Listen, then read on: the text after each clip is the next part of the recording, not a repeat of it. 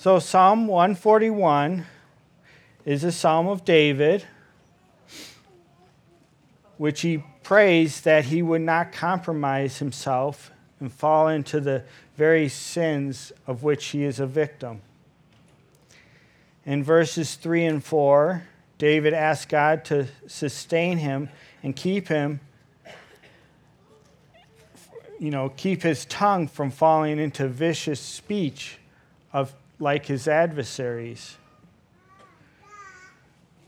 We know the tug that David is feeling when we're slandered or attacked verbally.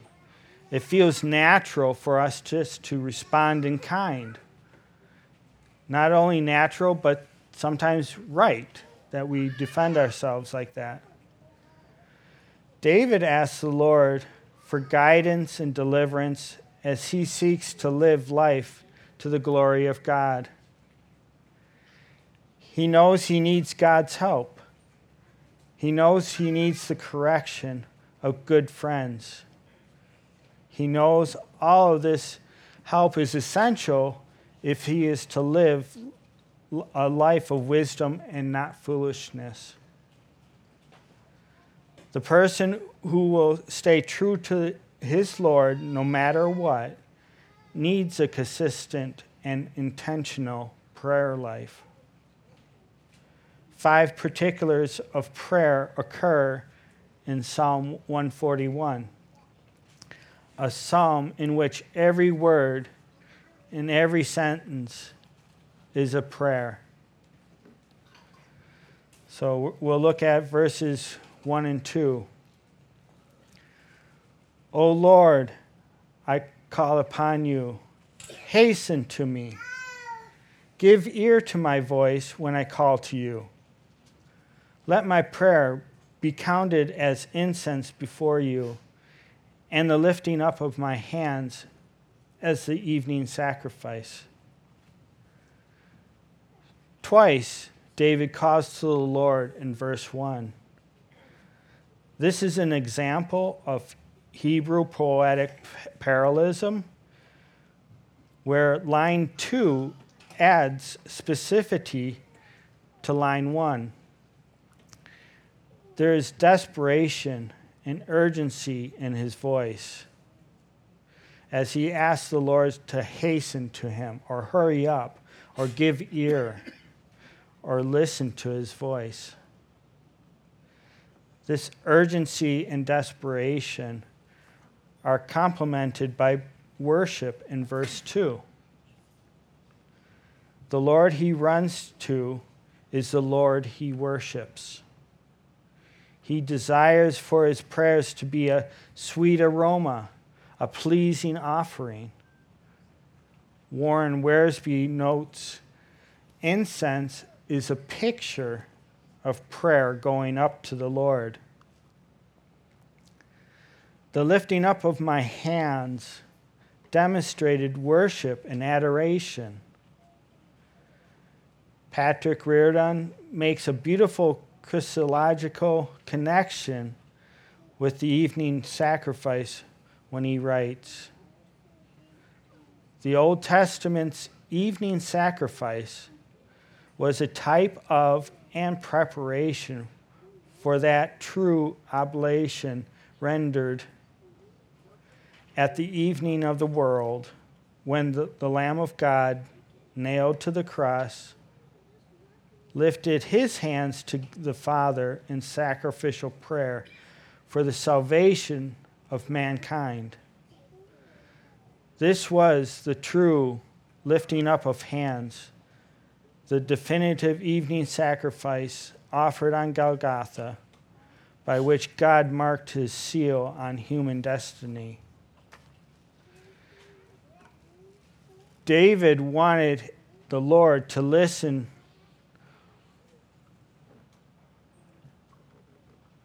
to his very important prayer that he has in verses 3 through 10. So as we look at 3 and 4, set a guard, O Lord, over my mouth. Keep watch over the door of my lips. Do not let my heart incline to any evil, to busy myself with wicked deeds in company with men who work iniquity, and let me not eat of their delicacies. Verse 3 has the Hebrew poetic parallelism again, as David asks to set a guard over my mouth and keep watch over my lips. It's a prayer that God would protect the faithful from playing along with the schemes in speech that betrays the Lord and his godly ones. James 3:6 informs us that without the Lord's help, the tongue is set on fire by hell. In verse 4, David requests that his heart does not incline or participate in evil. The Bible repeatedly addresses the importance of the heart. Proverbs 4:23 reminds us, keep your heart with all vigilance, for from it flows the springs of life. And Jeremiah 17:9 says, the heart is more deceitful than anything else and incurable. Who can understand it? David knew, as must we, the deceptive power of the heart. He knew he could not trust it. He needed the Lord to transform and guard it. David then points out the close connection between what we think and what we do.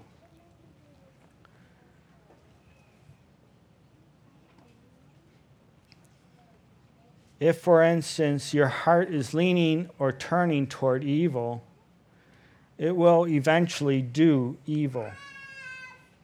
He asks the Lord to protect his heart and to direct his actions and to keep him away from bad influencers, no matter how enticing or attractive they are. He doesn't want to have their delicacies. Satan often tempts us through our companions, the people we spend time with. He also makes their sin look fun and harmless. He never shows us the dark side. We must ask the Lord not to allow our hearts to have an inclination toward evil. Moving on to verse 5, part A. Let the righteous man strike me. It is a kindness. Let him rebuke me. It is oil for my head. Let my head not refuse it. One of the great blessings in life is to have good friends. Friends you can trust with your life. David says he will seek out friends who love him enough to rebuke him. The image of correction is powerful. Let a righteous man strike me. You need friends who will strike you with hard but healing words. We all need rebuke and correction from friends who love us. It's not easy for any of us to receive rebuke, however. David was no different. So David asked the Lord to help him with this. Let my head not refuse it. David is asking God to let him see it as kindness. In 2 Samuel 12, we read about Nathan being a friend like this in the time of David wanting Bathsheba. verses 5b through 7. Yet my prayer is continually against their evil deeds. When their judges are thrown over the cliff, then they shall hear my words, for they are pleasant. As when one plows and breaks up the earth, so shall our bones be scattered at the mouth of Sheol. David's prayer is strong against those who do evil. He prays continually against their evil deeds. His prayer anticipates the destruction of the wicked rulers, the judges. They will be thrown over the cliff. God will scatter their bones so that they do not even have or receive a decent burial. In this context, the word Sheol means grave.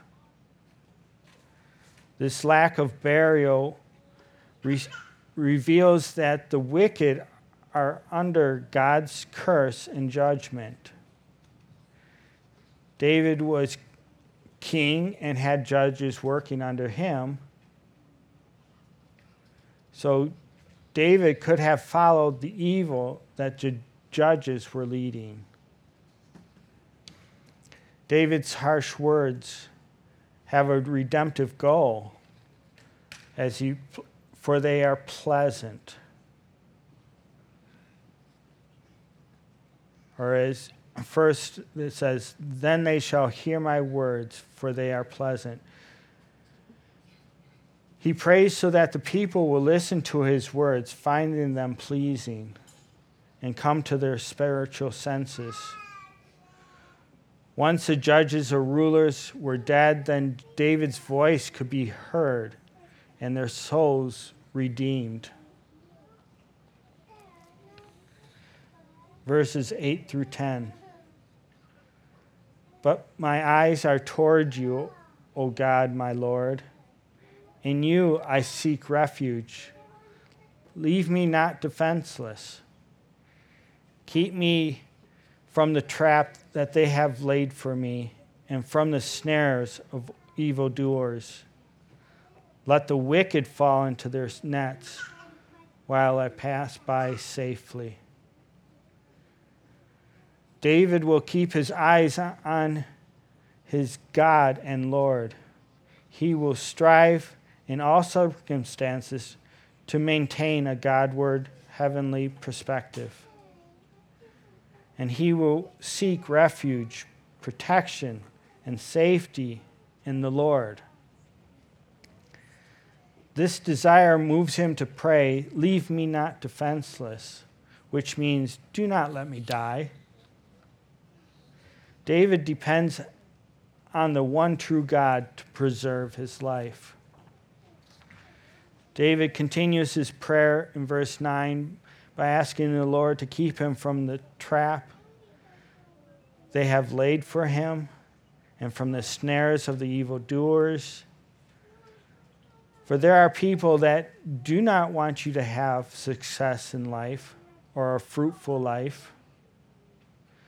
So they scheme against you to make you fall. He continues in verse 10 by asking that those who plot to destroy him will be ensnared by their own evil devices. God allows us in grace to safely escape those devices. Romans 12:19 provides a helpful New Testament insight on all of this. Friends, do not avenge yourself. Instead, leave room for God's wrath, because it is written, vengeance belongs to me. I will repay, says the Lord. The person who will not compromise is a rare and unique individual. I am not sure I have ever met such a person who completely fulfills the portrait we see in Psalms 141. But then I turn to Jesus. and I meet such a person. Here I discover a man who in times of trouble, he asked the Lord for help. We preach here that Jesus and God are one. But even Jesus looked to God for help. During his earthly life, he offered prayers and appeals with loud cries and tears to the one who was able to save him from death. And he was heard because of his reverence. This is found in Hebrews 5:7. Jesus, on the night before he was judgment, prayed, "Not my will, but yours be done." Because of that reverence, Jesus was saved from death on the third day. Jesus asked the Lord for wisdom. In Mark 1:35, very early in the morning, while it was still dark, he got up, went out, and made his way to a deserted place, and there he was praying. Jesus was in Galilee at this time, preaching and healing, but he also spent time to pray, which led him to want to go to other towns as well.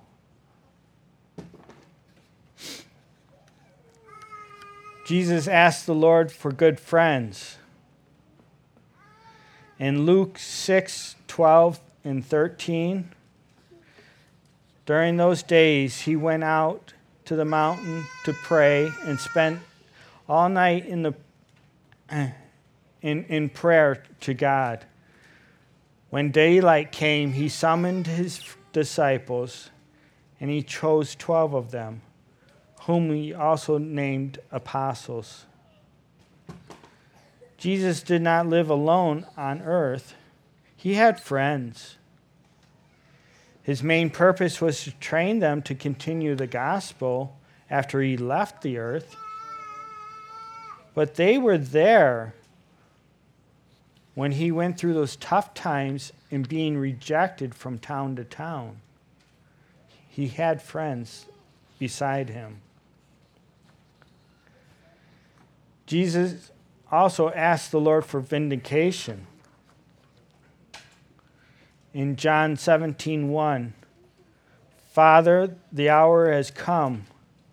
Glorify your Son, so that the Son may glorify you."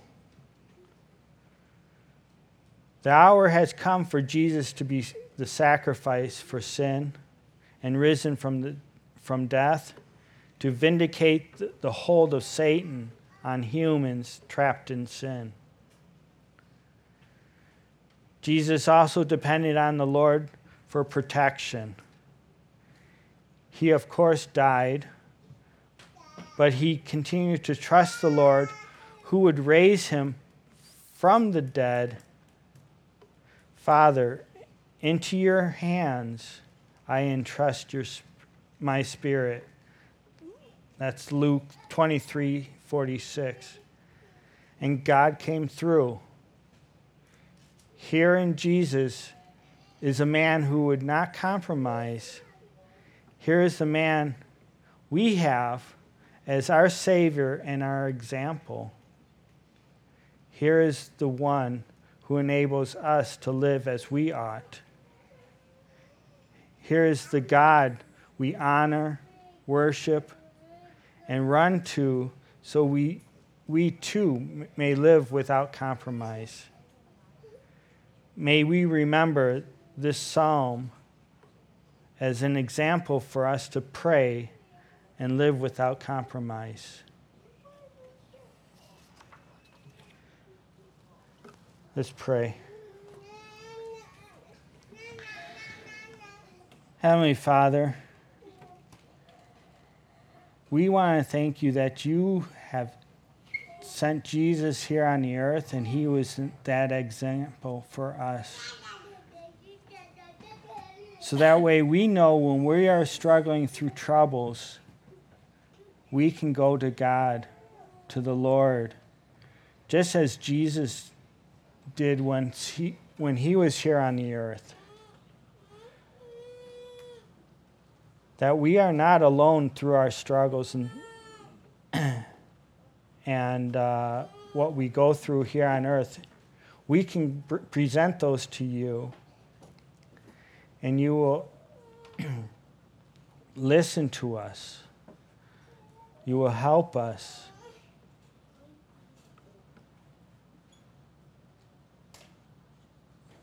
Lord, I thank you that we have you to go to. In your name I pray.